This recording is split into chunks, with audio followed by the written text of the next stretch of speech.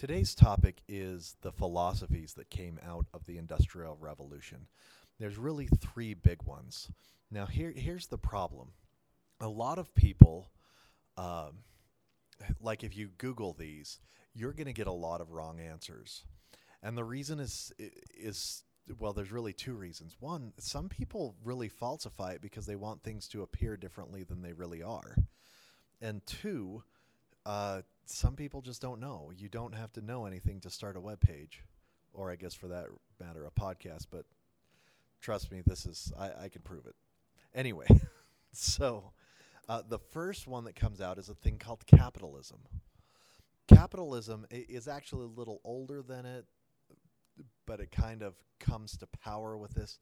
Anyway, capitalism is the idea that cooperation is best. Not cooperation, sorry, that competition is best.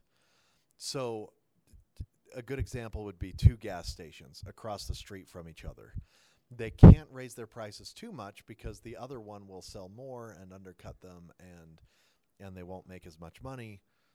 But they can't make it too cheap, or they don't make any money. So that the kind of decision between that competition keeps the prices low enough for consumers and still advocates a little bit of innovation. If someone can figure out how to do it cheaper or better, they can make more money and become very wealthy. So that's capitalism. The second is kind of a broad category. It's called socialism. And there's different kinds of socialism. Okay, so really we could break it down into three categories, but only two really matter for us. There's what's called democratic socialism. Now, that's where the government owns a few or controls a few aspects of businesses. And then the other one is communism. And communism is where the government controls all the businesses. Now, you need a little more detail than that, but that can come in just a few minutes. First, let's go back to the broad topic of socialism. Socialism is the opposite of capitalism. Socialism is the idea that the best thing we can do is to cooperate with each other instead of compete with each other.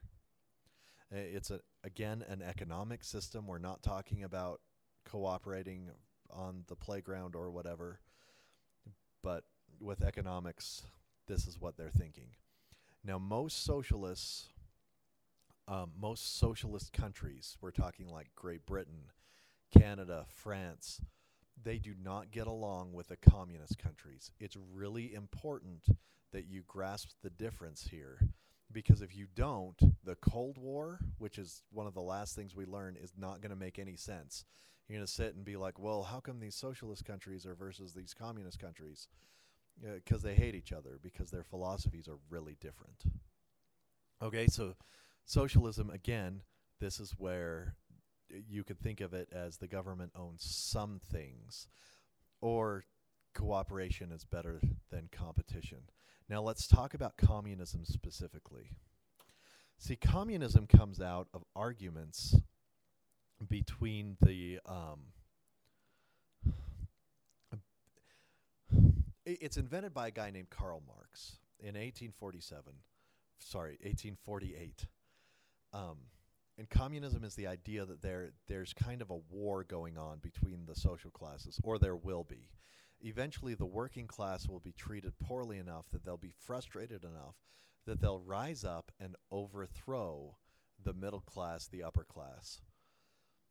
The idea is that these people will then set up a system of government where everybody is forced to share, and they'll enjoy being forced to share by the government so much they'll eventually just start sharing with each other. Now, this is going to lead to a lot of tension in the future. It's going to lead to a lot of different things. But for today, you just need to know that communism is where the government is the one in control of the economy. Now, you should also know, just so some things in the future make sense, that communism is very anti-religious. Karl Marx called religion the opiate of the masses, meaning that he saw it as like a drug that normal people took to keep them content, to keep them from revolting.